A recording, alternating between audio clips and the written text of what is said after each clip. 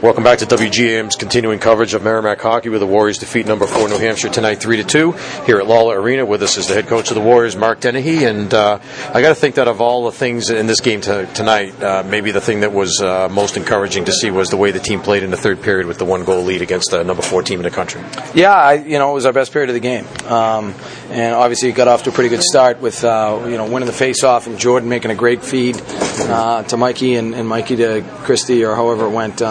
To get the momentum back going our way, it's the type of mindset we need to have. UNH came in here tonight and they weren't thinking about home ice; they were thinking about winning the league, and we're I think 4 points behind them or whatever we were. Yeah. Why shouldn't we be thinking the same thing? So, making good plays, playing your best when it matters is really, I think, what determines wins and losses. And over the last couple games, we've done that. We've played well when we've needed to. Whether it was the third period at Maine, or tonight in the third period, we've played well when we've had to.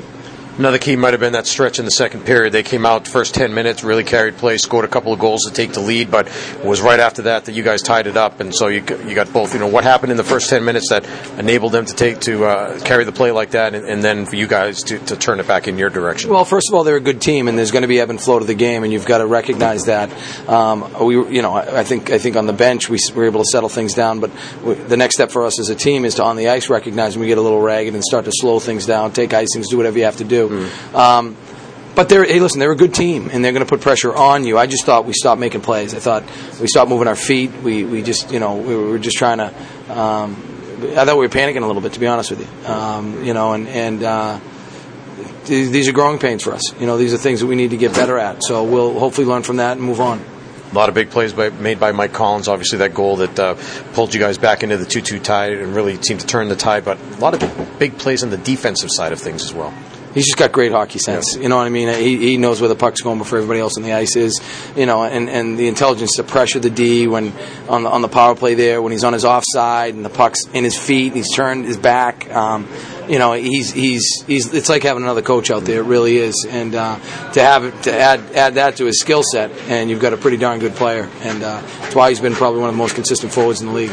Yeah, I was going to say, not just on your team, obviously, as well, but I'm looking, I think you're at this point now, 2/3 of the way into the season, you can say this guy's one of the better players in the league.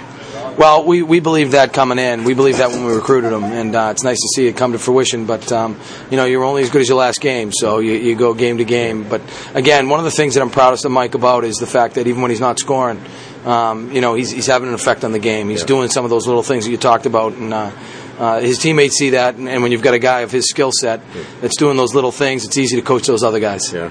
Are you a believer in the fact that when you do those things that it comes back to pay off for you in other ways? It's one of my favorite parts of this game. You make enough deposits, and you'll get a withdrawal.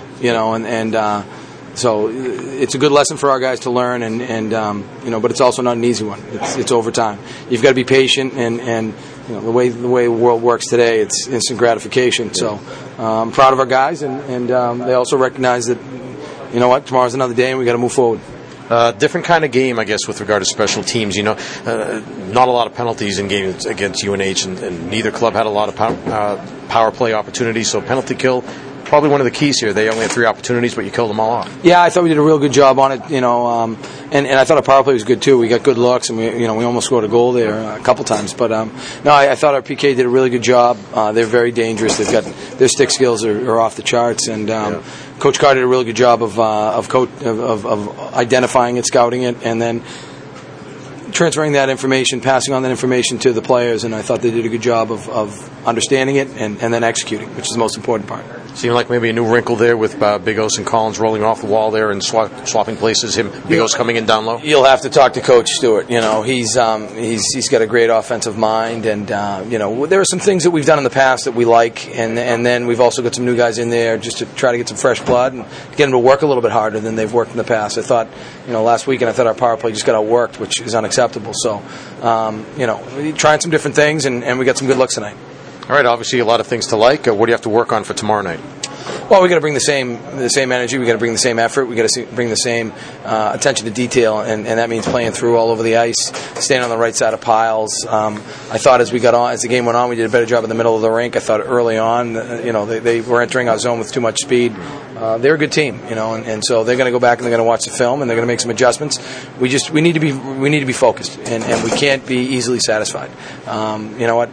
Tomorrow, both teams will be undefeated again on the 26th of January. So we go back to zero. It resets at midnight, and hopefully these guys are tucked in their beds asleep. All right, you go up to Manchester tomorrow, Verizon Wireless Arena arena. You have played in before, but not for 2 years. So, in other words, maybe you're not that familiar with the arena. Anything you try to do before the game to get familiar with things? No, I mean it's probably closer to our rink than it is to UNH's sheet size. So we're just we'll try to accentuate parts of our game that we think we need to do well, and at the end of the day, it's 200 by 85 or 200 by 90. Just go play. All right, thanks, Mark. Congratulations. See you tomorrow night. Thanks, Mike.